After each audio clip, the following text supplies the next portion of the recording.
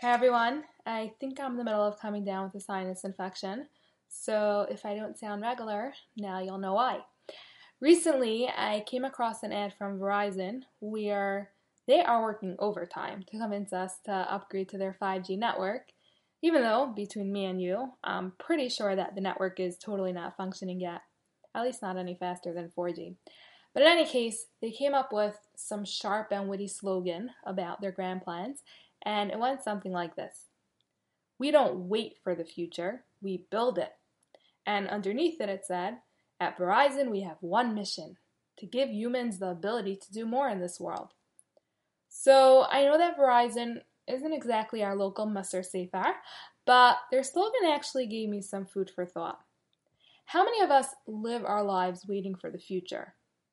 I won't talk for anyone else, but for me personally, I definitely viewed my after seminary time as just a short little stage that I would go through where I would wait a couple of months or so till my husband came along on a white horse, and then real life would begin. So I lived in that fantasy for about a year or two until I realized, reality check, this is not just a brief intermission. So I'd better change my attitude quickly. Because if it's all about just waiting for the next stage, I may just lose my mind with all that waiting around. By the way, just for those of you who are getting the wrong picture, I don't mean that I was sitting around twiddling my thumbs. I was working full time and doing a million things, but my whole view was literally just about looking towards the next stage of life. And only when I reached the next stage did life actually begin. Not every girl thinks this way, so if you're all about living in the moment and mindfulness and stuff like that, good for you. You could feel free to skip this clip. But I am not that type. I'm very goal oriented, and the way I saw things was that my next goal on my checklist of life was to get to the stage that follows after education, the stage called marriage. The problem is, we can't just live life waiting for the future. Because honestly, we have no control over the future. We don't know what the future holds, and we don't know when that future will finally arrive. So meanwhile, we have a mission.